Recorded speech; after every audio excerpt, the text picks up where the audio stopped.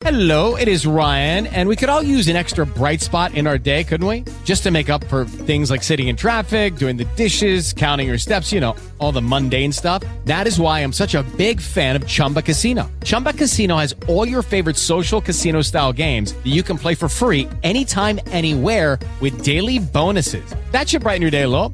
Actually, a lot. So sign up now at ChumbaCasino.com. That's ChumbaCasino.com. No purchase necessary. VGW Group. Void where prohibited by law. See terms and conditions. 18+. Step into the world of power, loyalty, and luck. I'm gonna make him an offer he can't refuse. With family, cannolis, and spins mean everything. Now, you wanna get mixed up in the family business. Introducing The Godfather at ChumbaCasino.com. Test your luck in the shadowy world of The Godfather slot. Someday, I will call upon you to do a service for me. Play The Godfather, now at ChumbaCasino.com. Welcome to the family. VGW Group. No purchase necessary. Void where prohibited by law. See terms and conditions. 18+.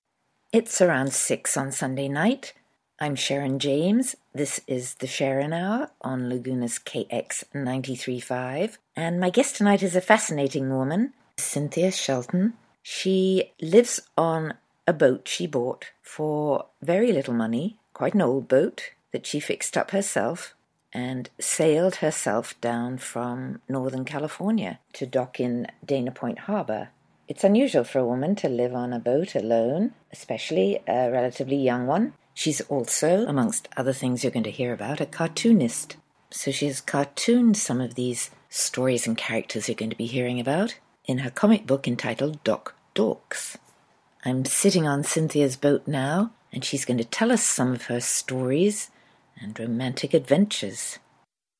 I didn't mean to buy the boat. It kind of came to me. I met a guy on Craigslist, and I really was bored with my job.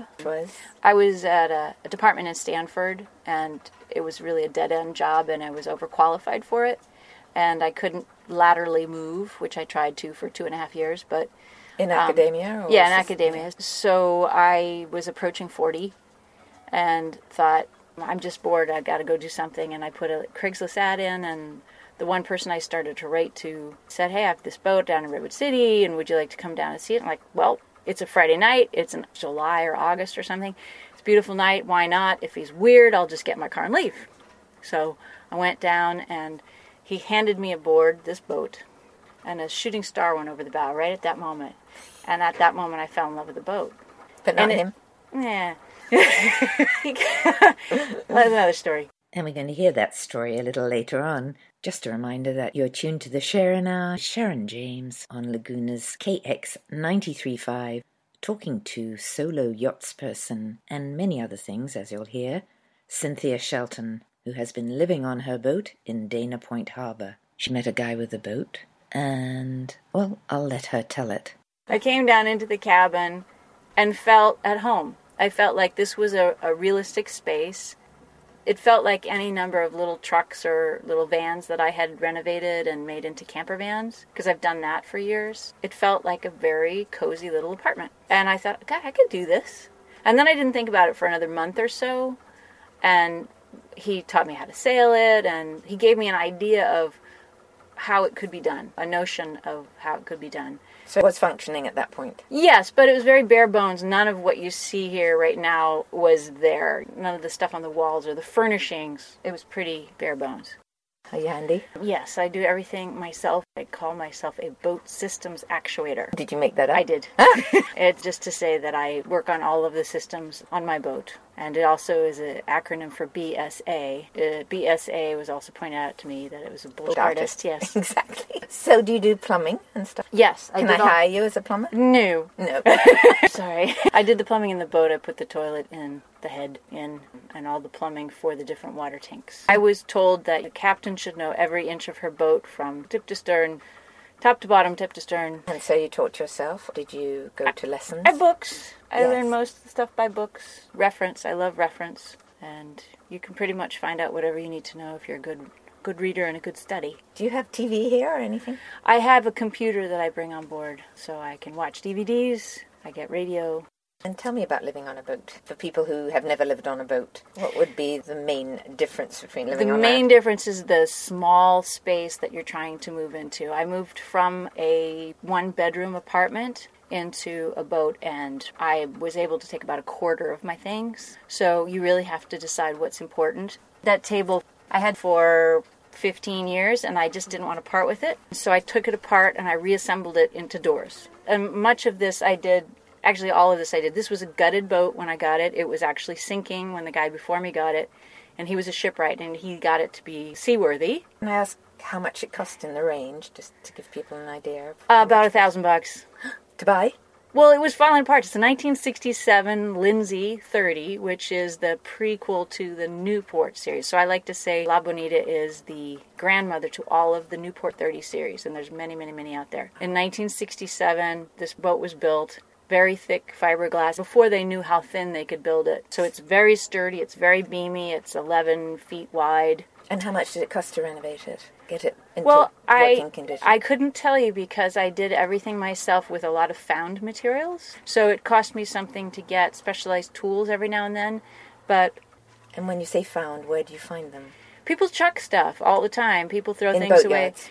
Boat yards, and also in marinas when there are a bunch of liveaboards. They're constantly refurbishing and then deciding that this bunch of sticks that they've been carrying around that are nice teak, but they're never going to use them. They'll leave them by the dump, usually to the left or the right of the dumpster, and people recycle them, and we all recycle stuff that way. Yeah, and I'm a dumpster diver, but I don't buy things for boats, so right. I can just go out on heavy-duty garbage day. Yeah, we have all the same needs. You know, everybody needs, some little bit of plastic. Or you can ask people. The other day I needed a little breaker. And I asked a friend if he had a breaker for my electrical system. And he said, oh yeah, I have a spare 15 amp. And he didn't need it. And so you swap things. I also worked at West Marine for a little while, and you get a very good discount. So the things that I couldn't find or swap, I bought at a discount from West Marine while I was an employee. You're tuned to the Sheran Hour. Sharon James on Laguna's one and only KX 93.5. My guest tonight is solo yachtsperson CYNTHIA Shelton. She lives on her boat. She has sailed it down from Northern California, and she has many tales to tell. And you're going to hear some of the choice ones on tonight's Sharon Hour. But if along the way on the soundtrack you hear some kind of clanky sounds, that is the sound of a burgee line. You yachtsmen out there probably know what a burgee is, but I didn't. What's a burgee line? Burgee is one of these little flags, a little pointy flag, which is an indication of my yacht club. As a B, it's for Berkeley Yacht Club, and I carry extras because when I go visiting other yacht clubs, if they don't have a burgee, we do a burgee swap, which I did with Dana West Yacht Club last month. So then you go with the Dana West flag. I take their flag and I send it home to Berkeley, and they put it up in their lobby. And so we have a reciprocity. Somebody from their club goes to our club. They get to stay for 3 days free on their dock. And when I came here, I got to stay 3 days free with them. That's very good. Yes. And do you naturally have a peripatetic spirit? Living on this boat is the longest that I've lived anywhere. Any one bed. You're a 7 gypsy years. in so spirit? I guess so. I mean, it was that way when I was a child, and I just continued the pattern. We moved every 2 or 3 years. You'd have to ask my mother why that was. Single mom? For a while, but then my stepfather joined us. It takes about 2 to 3 years to establish connections in a community for most people. As soon as we started to do that, she would rip up the roots and take us somewhere else. So what I learned from that, she likes her anonymity. She doesn't like people knowing her. But she grew up in the same place her whole life, and she wanted something else. So she rebelled. So my rebellion has been that I do like to know who my neighbors are, and I do get involved in the community, and I care about wherever I am. And if I don't care about it, I shouldn't be there. So you move on when you're bored with that community? Well, no, if something else calls me, like if it hasn't clicked, then there's something else to do. There are reasons I seek opportunities, and if the cost-benefit analysis doesn't meet properly, then I'm looking around for something else. So in many cases, it just wasn't working out, and something else called to me, and I went. And you'd never sailed before? I'd never sailed before. That is the weird part. And we're going to hear all about Cynthia's sailing adventures on this Sharon Hour with Sharon James on Laguna's KX 93.5. Just to back up, you went on Craigslist to look for a man or a boat? Oh, no, I went to look for a friend to go to the beach with, actually. So that was a date. It had never occurred to me to live on a boat before. I would have done it a lot sooner if it had been presented to me earlier, because it's so suit me. It did, and that you just got on the boat and you thought, this is me? Well, no, several months went by, and then I discovered he was married, had a kid, and was a felon on the run. Yeah, lovely. So trifecta bad. And you're three out. strikes, and I said, out of my life. And I said, well, look here. And he bought another boat. He bought a bigger boat, and he was trying to sell this one. And so I said, look, I'll take this one. Where was his wife and kid while he was sailing around? In the Northwest. So once I found out that there was that whole scene behind there, I said, you leave, get the boat, and this is why I met you. Kicked him off the boat. I bought his boat, and I said, go take your boat and get out of my life.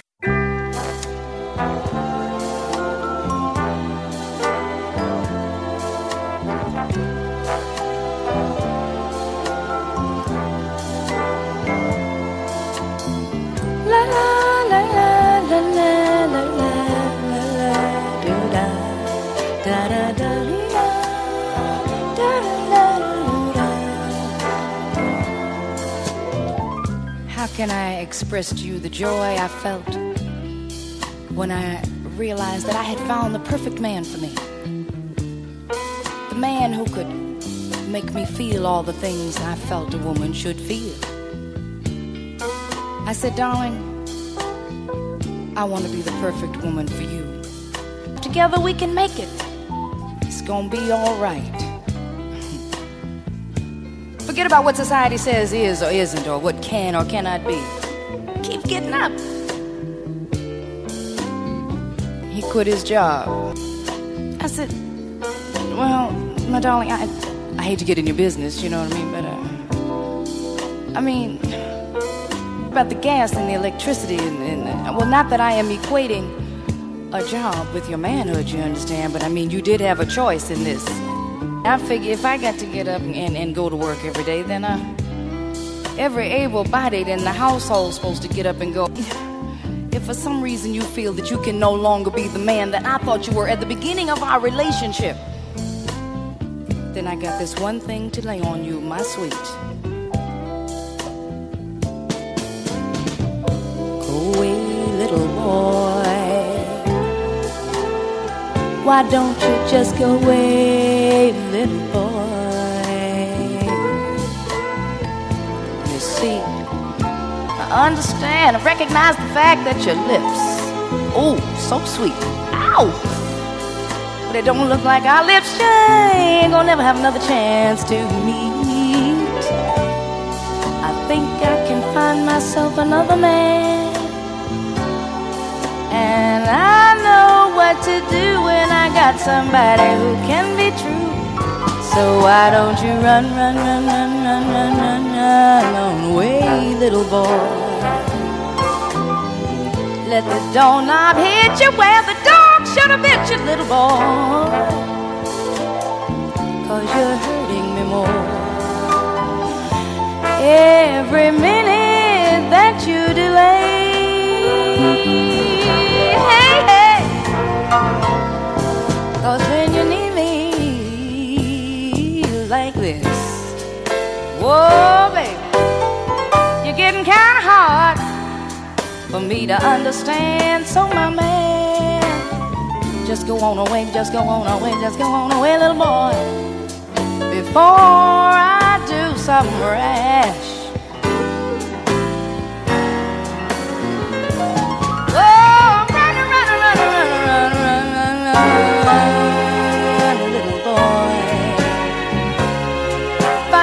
Another set of bamboo strings, little boy, 'cause you're hurting me more every minute that you delay. Ooh, hey, hey.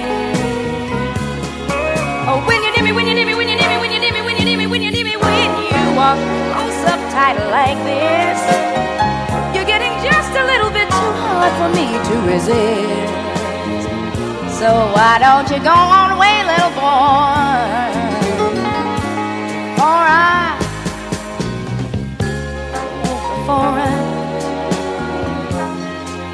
Why don't you just leave me alone? You know what I mean?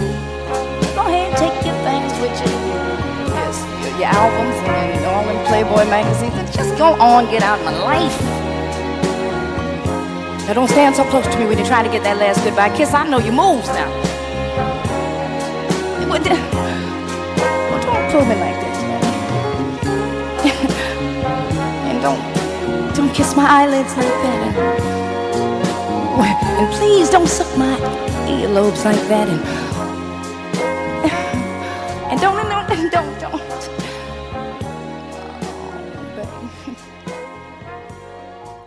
You're tuned to the Sharin Hour with Sharon James on Laguna's one and only KX 93.5.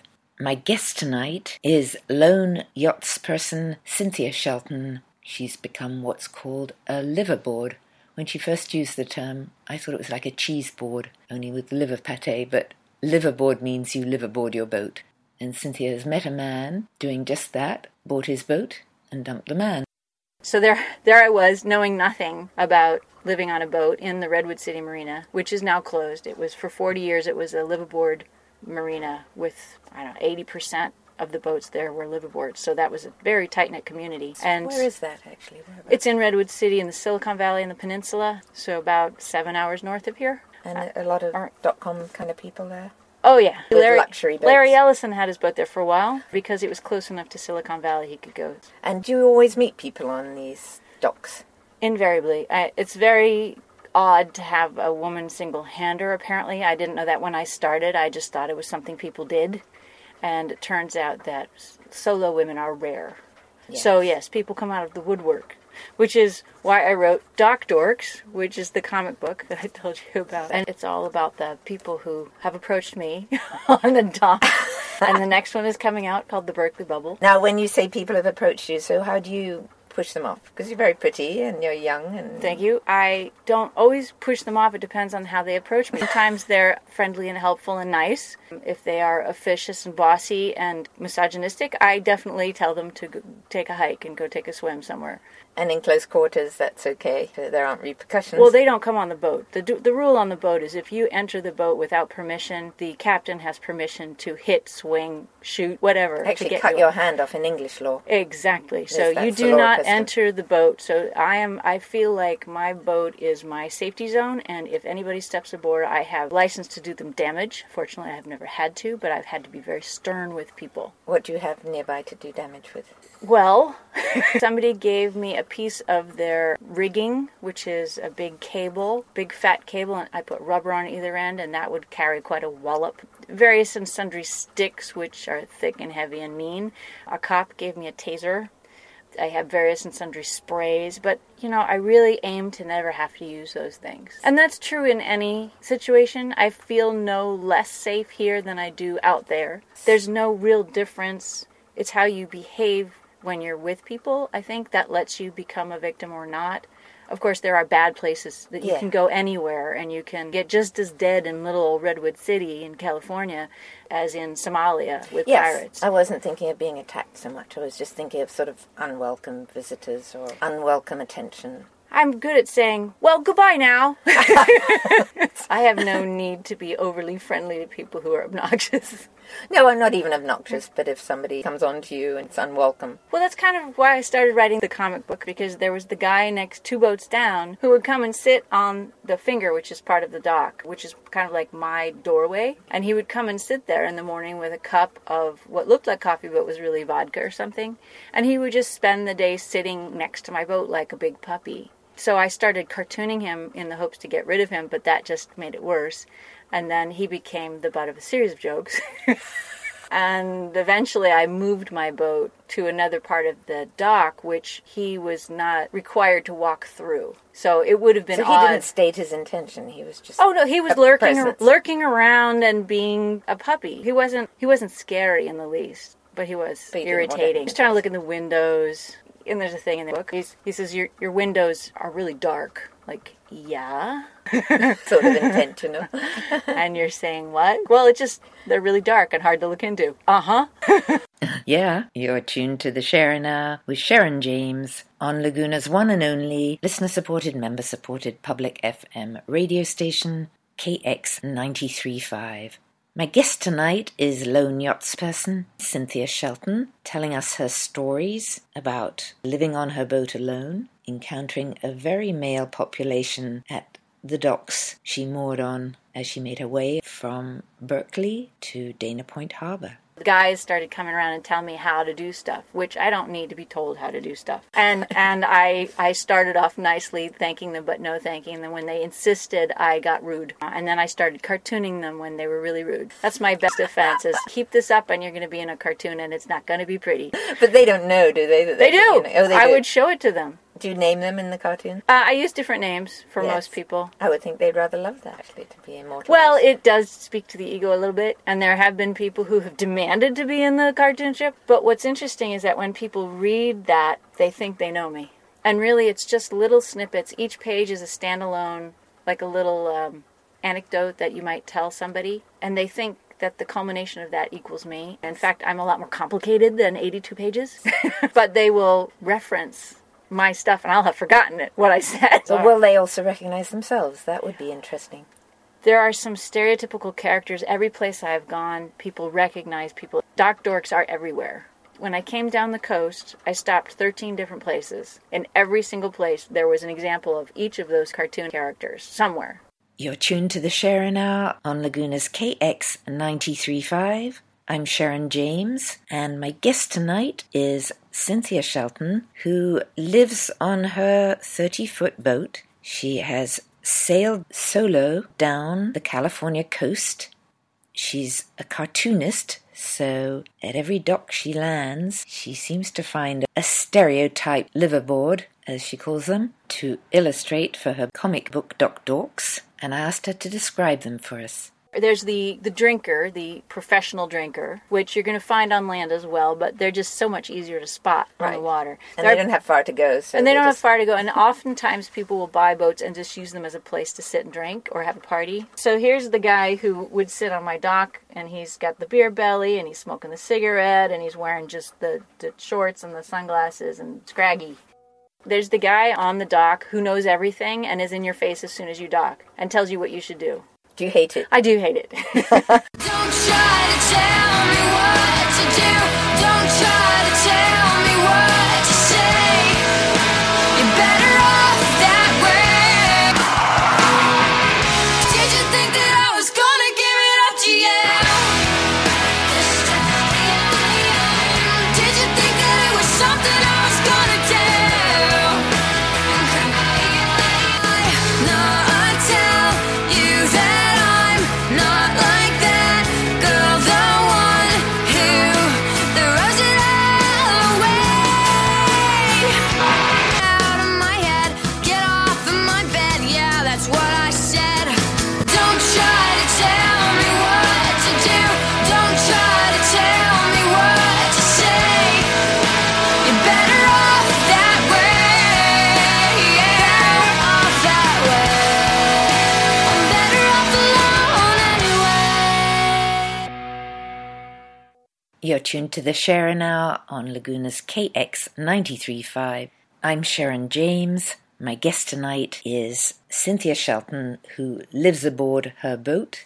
She's going to tell us about her sailing adventures in a minute, but right now she's describing the characters that it's pretty much guaranteed she'll find on every dock she lands. Amongst the lurkers and the drinkers, there's invariably the know-it-all. And sometimes it's very useful because they know it all. So you can say, where's the best place to have lunch for under $10? And they'll know how to get there and which bus line and how much it costs and when they leave. And then there's when they come over and they tell you you've tied your dock lines wrong or you really ought to be careful of such and such. And that's the dock captain who's in charge of everything. And there's always at least one person doing that job. There's the guy who's always watching, positioned on the dock so he can see everybody coming and going. It's sort of like living in a trailer park, probably. I'm afraid that is a good comparison, only the difference is if you don't maintain your trailer, it's not going to sink. That's right. It might fall apart or burn up or something like that, which can happen to anybody's house, but there's a much more dire consequence to not maintaining your vessel. Also, there are rules usually in marinas about how your vessel is maintained, so if it's falling apart or it's fuzzy on the bottom, if it has a beard on the bottom or you haven't moved it for about 3 years or you're not pumping it out properly or something like that, people will come down on you. Whereas in a trailer park, you've got all those systems. The infrastructure is there. Yes. You are your own infrastructure. You are a floating island. You just happen to be tied to a dock, theoretically, which is not to say that there aren't derelict boats. Talking about being a floating island, can you just park anywhere, or do you have to go to a marina? There is an old law, which I cannot quote what the law is, but I'm sure it's out there somewhere, where there, along the California coastline at least, that there are anchorages, public free anchorages, that date back a long, long time. 1800s, I'm thinking. And that has not changed. Do you know how to find them? Yes. They're on the charts. There are all kinds of places, and there's all kinds of rules. There's fewer and fewer of them, but they're protecting them as best they can. Some of them are not nice anchorages. But so, for instance, in Catalina, there are plenty of places you can anchor for free. Have you ever moored anywhere that is not a marina? When my goal was coming down the coast, I was sampling every yacht club because I wanted to see how many reciprocals I could get. Good idea. And also to see the burgee swap. And when you've been sailing for hours and hours, it's nice to have a shower and a cup of tea. And do you have showering facilities here? I don't. I have a tank of fresh water in the cockpit, which I can use to wash my hair and stuff. And you have a loo, I presume. And I have a loo. But it doesn't I don't. flush. It does flush. It It goes into a holding tank, and then I will take it around the corner and pump it out and come back. It's not that hard. It's just something you have to do. When I first started, I had 6 gallons holding tank, which is about 4 or 5 days. Now I have a 15-gallon tank, so it's more like 14 days. So every couple of weeks you go... Yeah, depending. I mean, I'm so close to the restroom. And is that an easy thing? Or is it a gruesome thing to do? If you haven't gone out for a while, it can be maddening. And if the weather's not cooperating, it can be maddening.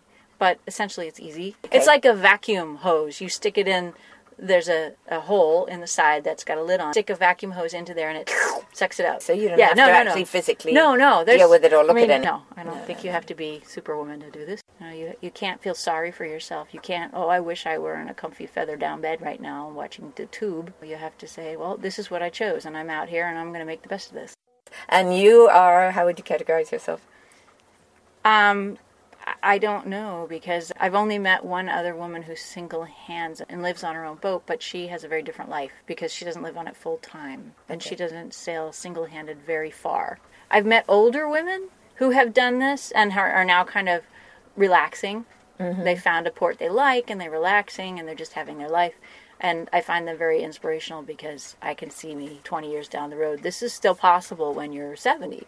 Yes. Depending on your health and everything. But they don't go out to sea. They might not. But I've known some men who are in their 70s and even 80s who still will take their boat out. And they need help, or they should have people on board to help just in case. And at some point, people have to get off their boats. That's the problem, because at some point, you don't want stairs. It's too hard to clean. It's too hard to maintain. You can't.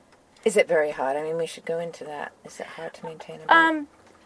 Everybody's got their own sense of what clean is. My nose is the first thing to become offended.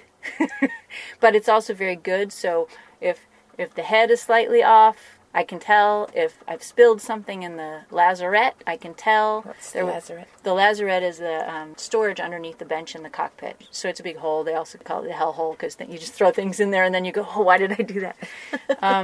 But there was a case where underneath the stairs, I heard this hissing noise like that. And I went, what the? And it kept going. And then it would stop. And then it would start again. And then I smelled the smell and I couldn't quite place it. My mind went to dead snake. How about yours, listener? This is the Sharin Hour. I'm Sharon James. This is Laguna's KX935, and you're listening to solo yachtsperson living on her boat with hissing sounds coming out of storage compartments, CYNTHIA Shelton. I took the stairs off, and it was a WD-40 can, and it had expelled it was a snake. No, it had expelled all its contents into the rug and completely damaged the rug and made it stink like WD-40. I will now always recognize that smell. What about rats? Lots of rats? Not so much. For one thing, I have this little rat terrier who will go berserk. Rats do tend to run up the lines and get on board. Rats, possums, raccoons, cats. When I first started, I had a cat. And we would hear or see, tick, tick, tick, tick, like walking along the gangway there, or the sides, we'd see these rats. And you could see through the window what it was. And so it's a matter of keeping it clean, keeping the food out of the cockpit, and having an animal on board sometimes helps to scare them away. We were on the hard, which is the haul out in a boatyard, and we were on stands, so the boat was 6 feet in the air, so you had to climb up a ladder. And they warned me, we do have raccoons that visit these boats, so just beware of that. So I'm in here with my dog at night, and we hear this, and this raccoon's climbing up the ladder and looks over the edge, and my dog starts barking. Now, I don't want him tussling with a raccoon. He's only 18 pounds. And they can be rabid. And they can be rabid and everything. So I started barking, too. And so the doors were closed. We could see out. He couldn't see in because it's a dark plastic. Do they care? Because they're like raccoons. Oh, yeah. They don't seem to give a damn about anything. We were barking viciously, and I saw the raccoon sigh heavily. He went... He climbed back down, and we never saw him again. That was funny, those animals. It was great. It's like, not this one, guys. There's 2 dogs on that one. And then Austin and I did a high five, and we were good. Very good. Yeah, no, I haven't seen any rats. Oh, I know that they do come on board, but technically, if you're keeping things clean and you're not spilling food everywhere, they have no reason to come in. And having good containers which seal off the smells is important. There's also other rules like don't bring cardboard boxes on board. If you get cereal, get rid of the cardboard box. Why? Because they carry bugs. So say you go get a box of fruit and there's bananas and whatever, it's very likely that the cardboard box that came in will have bugs in it and they will get out. So you never bring boxes on board. And they also turn pulpy because of the dampness in the air. Yes. They'll get moist, and it's just useless. So finding other ways of containing things. This is usually full of these wonderful tins I got at World Market that all seal up. What else would you not think of if you were living on land that you have to do on a boat? Well, also sealing things up, like fabrics and things, because they will collect the moisture in the air, and they'll get damp and moldy. So bringing your clothes out, airing them out, or having so few clothes that you just wear them all the time and they don't get an opportunity to collect mold, or putting them in some kind of a sealed container. So like that bin right there, which is a chlorine tablet container, so it cannot have water in it. It's for pools and stuff. That is a perfect container in which to put things, and I have fancy ballroom dresses in that container. Now, they have no business being on a boat, but I can't possibly get rid of them because I'm a dancer. You are? Yeah. Fantastic. Truly. So here I am, talking to my guest, Cynthia Shelton, on my Sharin hour on Laguna's KX 93.5, sitting on her boat that she's fixed up herself, done the plumbing, cleans out the head, fixes this and that, sails the high seas on her own, and she suddenly reveals that she's also a dancer. What kind of a dancer? Ballroom dancing. I love that. Okay, I'm going to title this Ballroom Dancer Living on a Boat. So when did ballroom dancing come into your life? When I went on an exchange program to Germany. At what age? 17. It was in the mid-'80s, and it was very popular to go ballroom dancing as a young person there. It was just starting a resurgence. And on my scholarship, I had a political godfather, if you will. We were all given somebody to connect with, and I had Rudolf Rufa of the CDU, which is the Christian Democratic Union. His people invited me to the Burger Ball, which is like the town... Burger as in German. As in German burger. Town hall. And they informed me I could bring 7 friends, and my 7 friends informed me there would be dancing. So I needed to quickly learn samba, polka, rumba, cha-cha. I mean, they had a whole bunch of things. And so we practiced diligently before the ball, and then we all went and had a blast.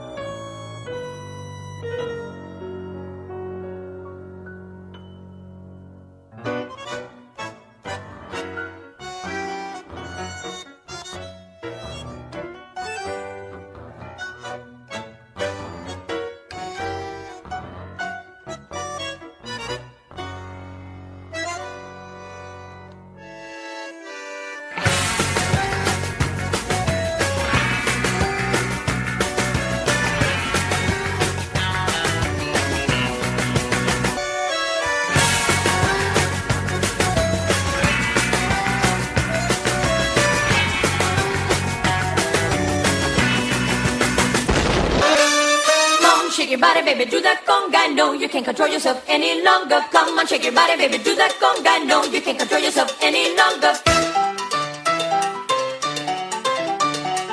Feel the rhythm of the music getting stronger. Don't you fight it till you gotta do that conga beat.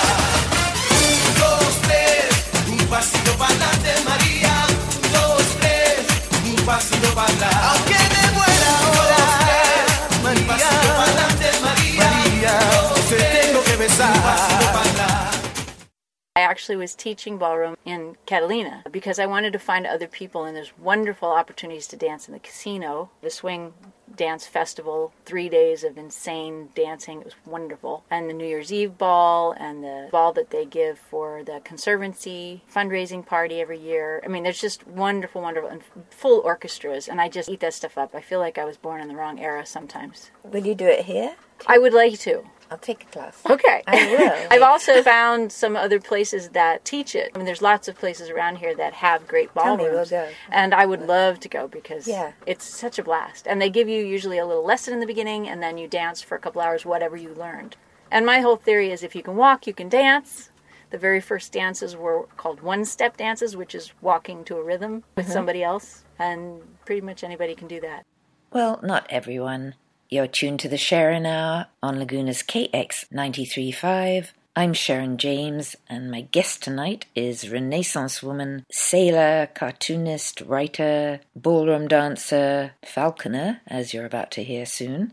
But first, a recounting of her inaugural trip from Northern California down to our area in Southern. As is her wont, she does it solo. The idea of living alone has always appealed, yes, or not? I'd rather live alone than live with the wrong person. I had a man on the boat for 4 months, him and his dog. He was 6'4", just imagine. And he didn't know anything about sailing. And he was an alpha male, and I am an alpha female. So that's why it lasted 4 months. An epiphany came to me as we were sailing across the bay. In the Bay Area, there was a San Pedro, and it's known for being choppy and difficult, gusty. And I was hanging onto the tiller. I don't have a wheel, I have a tiller. So I'm hanging onto the tiller, and I'm bracing myself against the other side, hanging on for dear life, because we are screaming across this bay. I've never moved so fast across this bay. And he's busy in the back yelling at me about the winch and something windlass and who knows what he's yelling about. But it has nothing to do with the fact that we are tearing along and heads need to be focused on what we're doing at the moment. And I thought to myself at that moment, I am single-handing this boat and I'm getting yelled at. How much simpler would it be to single-hand this boat without getting yelled at? Yes.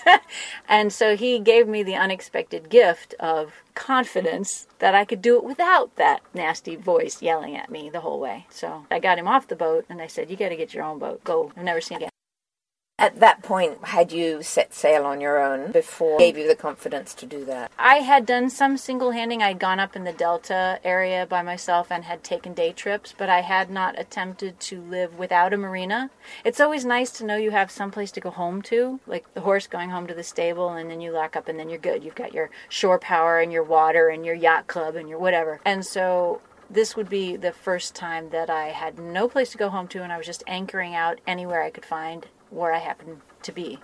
Well, in the Bay Area, in the San Francisco Bay Area, there's a lovely little cove, Treasure Island, which you can pull in, and for 4 days you can stay for free. And I was there just as the America's Cup boats were coming in. There's a large landmass right in front of you that's protecting you from the other side. And I saw a mast, a good portion of a mast, taller than that, sailing by, and it was one of those ginormous America's Cup boats, and it was just the biggest mast I'd ever seen. You were sailing at this point? No, I was anchored. I had 2 anchors down, front and back, and I just thought, I got to get out of here because that is the largest boat. It was one of those catamarans, and they speed right by you so fast you want to say hi, and they're like, whoosh, gone. So kind of scary because it's as if suddenly you're playing out on the highway when before it was your backyard. So you're right in the path. So I wanted to leave before all that came up. So you set sail from San Francisco down to here, Avalon, Catalina. Yeah, I didn't know Catalina existed when I left. I had spent 5 years in the Bay, and I had explored everything from the Silicon Valley down farthest south you could go to the farthest north you could go, and everything in between. I explored all the sloughs and everything, the Delta, all the way up to Petaluma and Napa. I went everywhere it was possible to go, and then I was done. I was ready to leave. I said, I'm going out the gate and turning left. And my boat doesn't go north, so I don't think I'll be back on the boat. And everybody said, yeah, right. They didn't believe me, and then I did it one day. You're listening to the nautical tales of Cynthia Shelton. Cynthia's my guest on tonight's Sharon Hour on Laguna's KX93.5. She's been living on her boat in the Bay Area. She's ready for a change and decides to set sail solo for the first time on her own boat. I had no idea what to expect when I went out the gate the first time. I had never been on the ocean by myself. I had been in the bay, and I'd been on bigger boats because I worked for Hornblower, and I actually got to drive some of those enormous cruise ship thingies. Oh, my goodness. Yeah, but that's different than being in a 30-foot boat that's yours, that you're responsible for maintaining, and if anything goes wrong, that's your fault. It's always the captain's fault. And I was trying to ask people before I went out, what is it like? And nobody could really describe it. So here's my attempt. In the small bowl that is the Bay Area, San Francisco region, it's like choppy little waves. It's like trotting on a horse. Out on the ocean, it's like galloping or cantering. The waves get bigger and rolling. So how many feet would you say? I don't know. Some of the waves I surfed down were longer than the boat. The boat's 30 feet long. You know, when you see water behind and in front. Wow. And sometimes you're down in a trough where the water is up all the way and you can't see other boats. Oh, my God. So it's like a wall of water. It's like a wall of water. And the amazing part about that wall of water coming behind you is you're thinking, that's going to crest over me and splash over the top of me. But no, you're just a little bit of flotsam and you just float up. It rises up underneath you and lifts you, and then you go into the next one. So sometimes it's like a roller coaster. Sometimes it's dead flat. Sometimes you have to motor, and you're wishing for wind, and sometimes there's so much wind, you're wishing to just give us a break, give us a break. And you have to take down every scrap of sail that you have so that you don't overpower. And you can be completely enclosed, right? These are all watertight elements? Not watertight, no. No. It's like a tent. So it does leak through. Oh, yeah, no, it's not meant to be watertight. It's not a submarine. So it leaks through on everything, and you can't have anything out. Everything has to be put away. Well, anything on a boat, you have to be aware that it could get wet at any time. Yes. So you don't want your cell phone out. You don't want your, the GPS right there stays inside, and I have a swivel to turn it so that I can see it from the cockpit. And I can close the doors and look down at it so it stays dry. Do you have a good sense of direction? I do have a pretty good sense of direction, I'm pleased to say. And the travel down the coast gave me a better sense of geography for the Southern California, which I had not explored at all. You're tuned to the Sharon Hour with Sharon James on Laguna's KX93.5, talking to boat owner, liveaboarder, and now solo sailor, Cynthia Shelton. She's telling us about her trip sailing down from Northern California to Southern. How long did it take? It could take a week if you just were very chug all the way down. I chose to take 6 months doing it because I stopped. I stopped in Monterey for a month. I was Halloween in Half Moon Bay, Thanksgiving in Santa Cruz, Christmas in Monterey, New Year's Eve in Morro Bay. And how did you finance it? Had you got some savings, or did you pick up work along the way? Both. It's not that expensive, particularly if you're using your reciprocals. Because you stay for free. Yeah, and there were some places where I couldn't do that. When I stayed for a month, I wasn't doing that. But it's relatively inexpensive, as long as you don't have to have very fancy. I wasn't doing anything fancy. I went to the grocery store. I didn't eat out.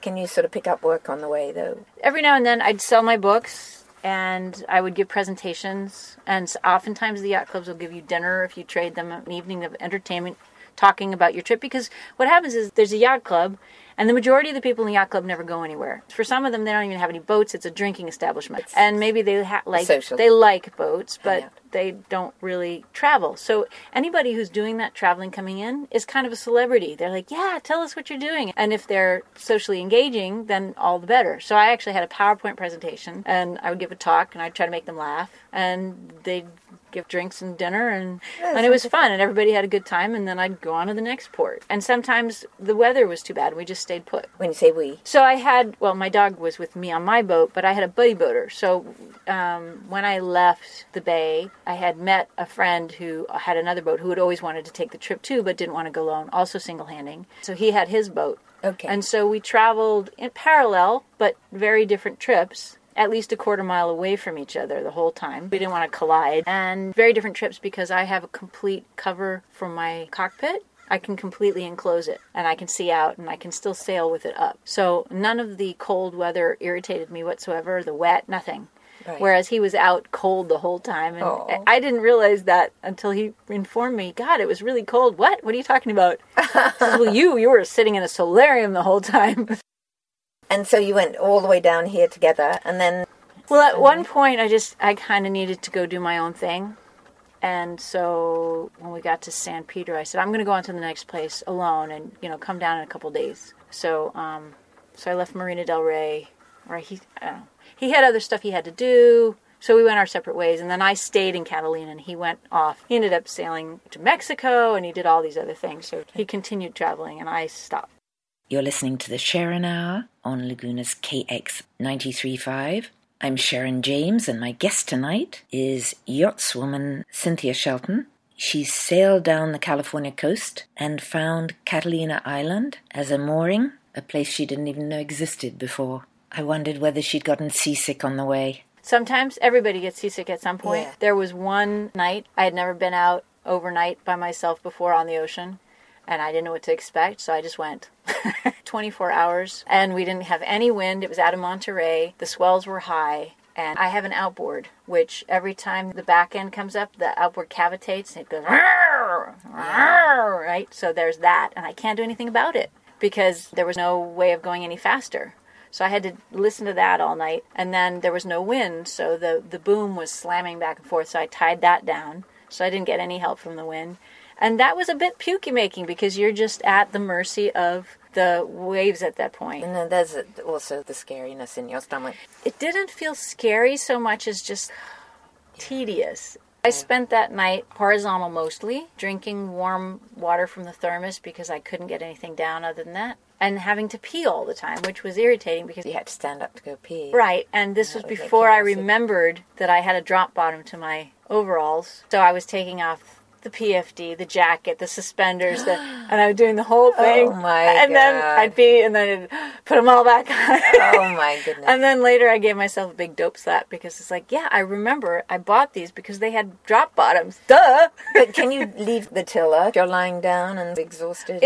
Okay, so I have an auto helm. It's an electronic push rod. So it goes into the side, and then it pushes back and forth, and adjusts the tiller. So I've programmed it, this is the electronic part, I programmed it to go to certain coordinates. So it's just trying to stay in the certain coordinates. And sometimes it fails. I mean, if there's another boat coming along. Well, that's a different problem altogether. Will it recognize No, that? heck no. That's a different piece of equipment that I do not possess. So what would happen if you were just lying there completely depleted and you had this on automatic? And There are another crashes that happen. The biggest problem are very large boats that don't see you. So having radar, which creates a blip on their screen, if they notice it, there are plenty of incidences of boats getting run down or crashing into somebody else, or power boats going too fast through the fog and hitting you or something. So yeah, there is that. But, you know, when I drove down from Colorado this summer through LA at night on the roads, which used to be 6-lane and are now 2 because they're working on them, and I was going 70 miles an hour, something like that, looking at my GPS on my cell phone at night so I wouldn't lose my way, that was more dangerous than any sailing I have done so far. Just driving in LA. I was appalled. You know, I'm right next to semis also going 70 miles an hour. One false move on anybody's part, we're all trusting each other not to suddenly turn the wheel and crash into somebody else and create a big pileup. Death any moment, not so much on the ocean. The farther away you are, the less likely you're going to run into somebody, or you're less likely you're going to run into a buoy or a crab pot or any of the other things that are floating out there. And you do have to keep looking around. So that night I didn't particularly sleep. I was standing up looking around, and I was looking for my buddy boater too, because we had lights on and we were keeping an eye out, and I could sort of see his mast in the waves. It was disappearing boat, reappearing boat, disappearing, because the waves were so crazy. But were you in communication with them? Yeah, we were on the radio. We'd call in every now and then, hey, you okay? Yes, okay. So that was a comfort. It was a comfort, but we realized at some point that as much as you'd like to believe that your buddy boater could help you, you're on your own. Maybe it's somebody who could say later, well, the last time I saw her, she was in this area.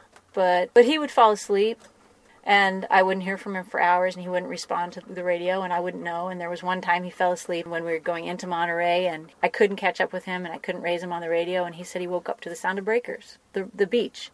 You don't want to go on the beach when you're sailing along. Wow. That's a bad thing.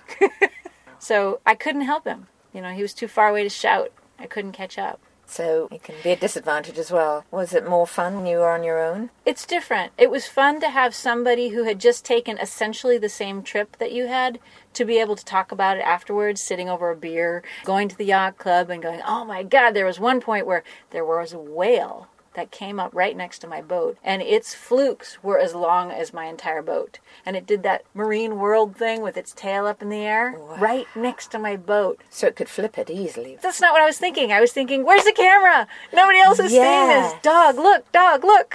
Because there was no one else who witnessed that. On my own, there was nobody to prove anything to, no one to look to fix things. I had nobody to look to, so I had to solve it.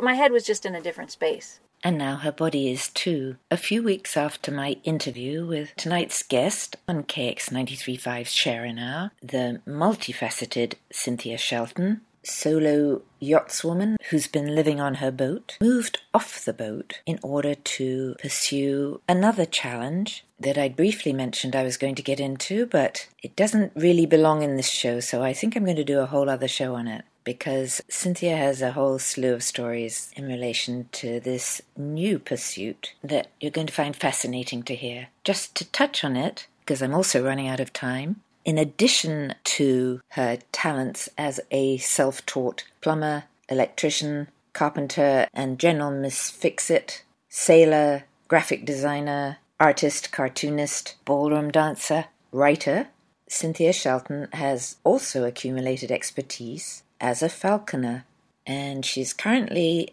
as I say, moved off the boat to expand her repertoire in that direction. She's living on an estate in San Juan Capistrano as an assistant falconer, also looking after a variety of other animals, and I'm going to pursue an interview on that for a future Sharin Hour. One more thing Cynthia Shelton does, and that's sing, often for her supper, and creates her own words to things like classic Christmas carols. It's close enough to Christmas and fitting for the life she's been describing, living on the docks in the bay, that I'm going to play it for you now. And then we'll be back with one last word about an adventurer's attitude to life and death. Here is Cynthia Shelton singing her version of Walking in a Winter Wonderland.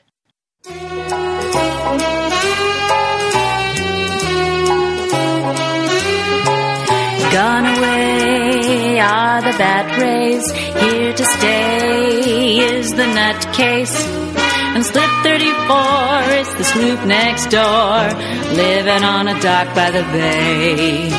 Pelicans open fire, bombardiers here for hire. Hey, do me a favor and poop on my neighbor, living on a dock by the bay. Who says every liveaboard is lazy? On the lamb or maybe on the dole. Not all of us are whack-a-moles or crazy, or psychopaths are briefly on parole. Later on, we will have some margaritas or buttered hot rum. Pretend we are cruisers instead of slip-bound losers, living on the dock by the bay.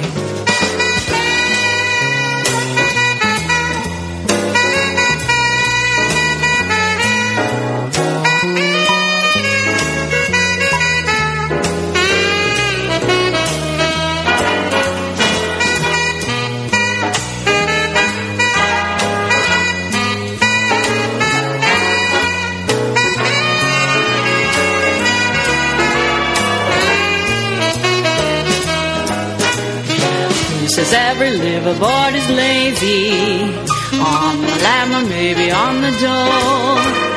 Not all of us are whack-a-moles or crazy, or psychopaths are briefly on parole. Later on, we will have some margaritas or buttered hot rum. Pretend we are cruisers instead of slip-bound losers, living on the dock of the bay.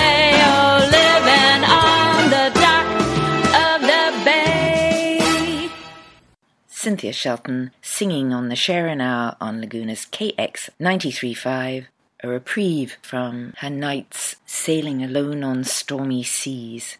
Were you ever scared?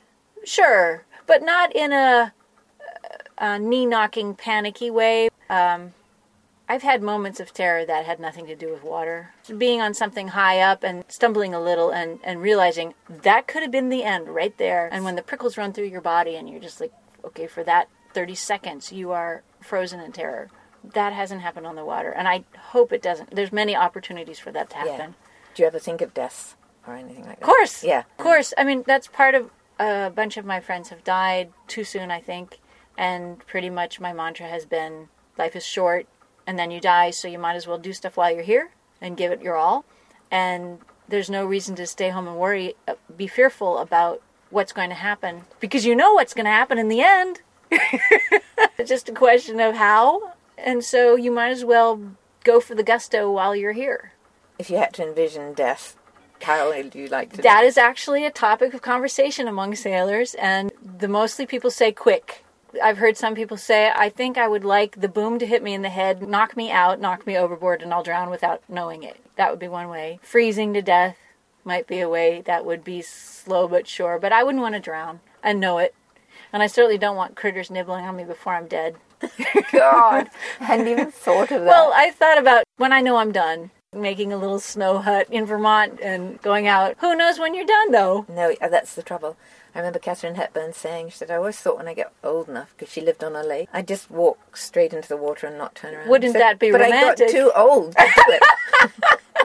On that note, it's good night from me, Sharon James, of the Sheran Hour on Laguna's one and only listener-supported, member-supported KX 93.5. Do become a member. We need and want your support. You can stop by the studio at 1833 South Coast Highway on the corner of Pearl here in Laguna Beach.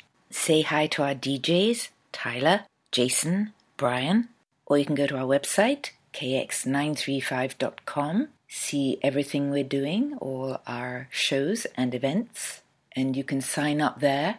We would love to have you as a member. I love having you as a listener of this show, so here's hoping you'll tune in again next Sunday night at 6, and every Sunday night at 6. This is Sharon James of the Sharin Hour, wishing you a fabulous week ahead.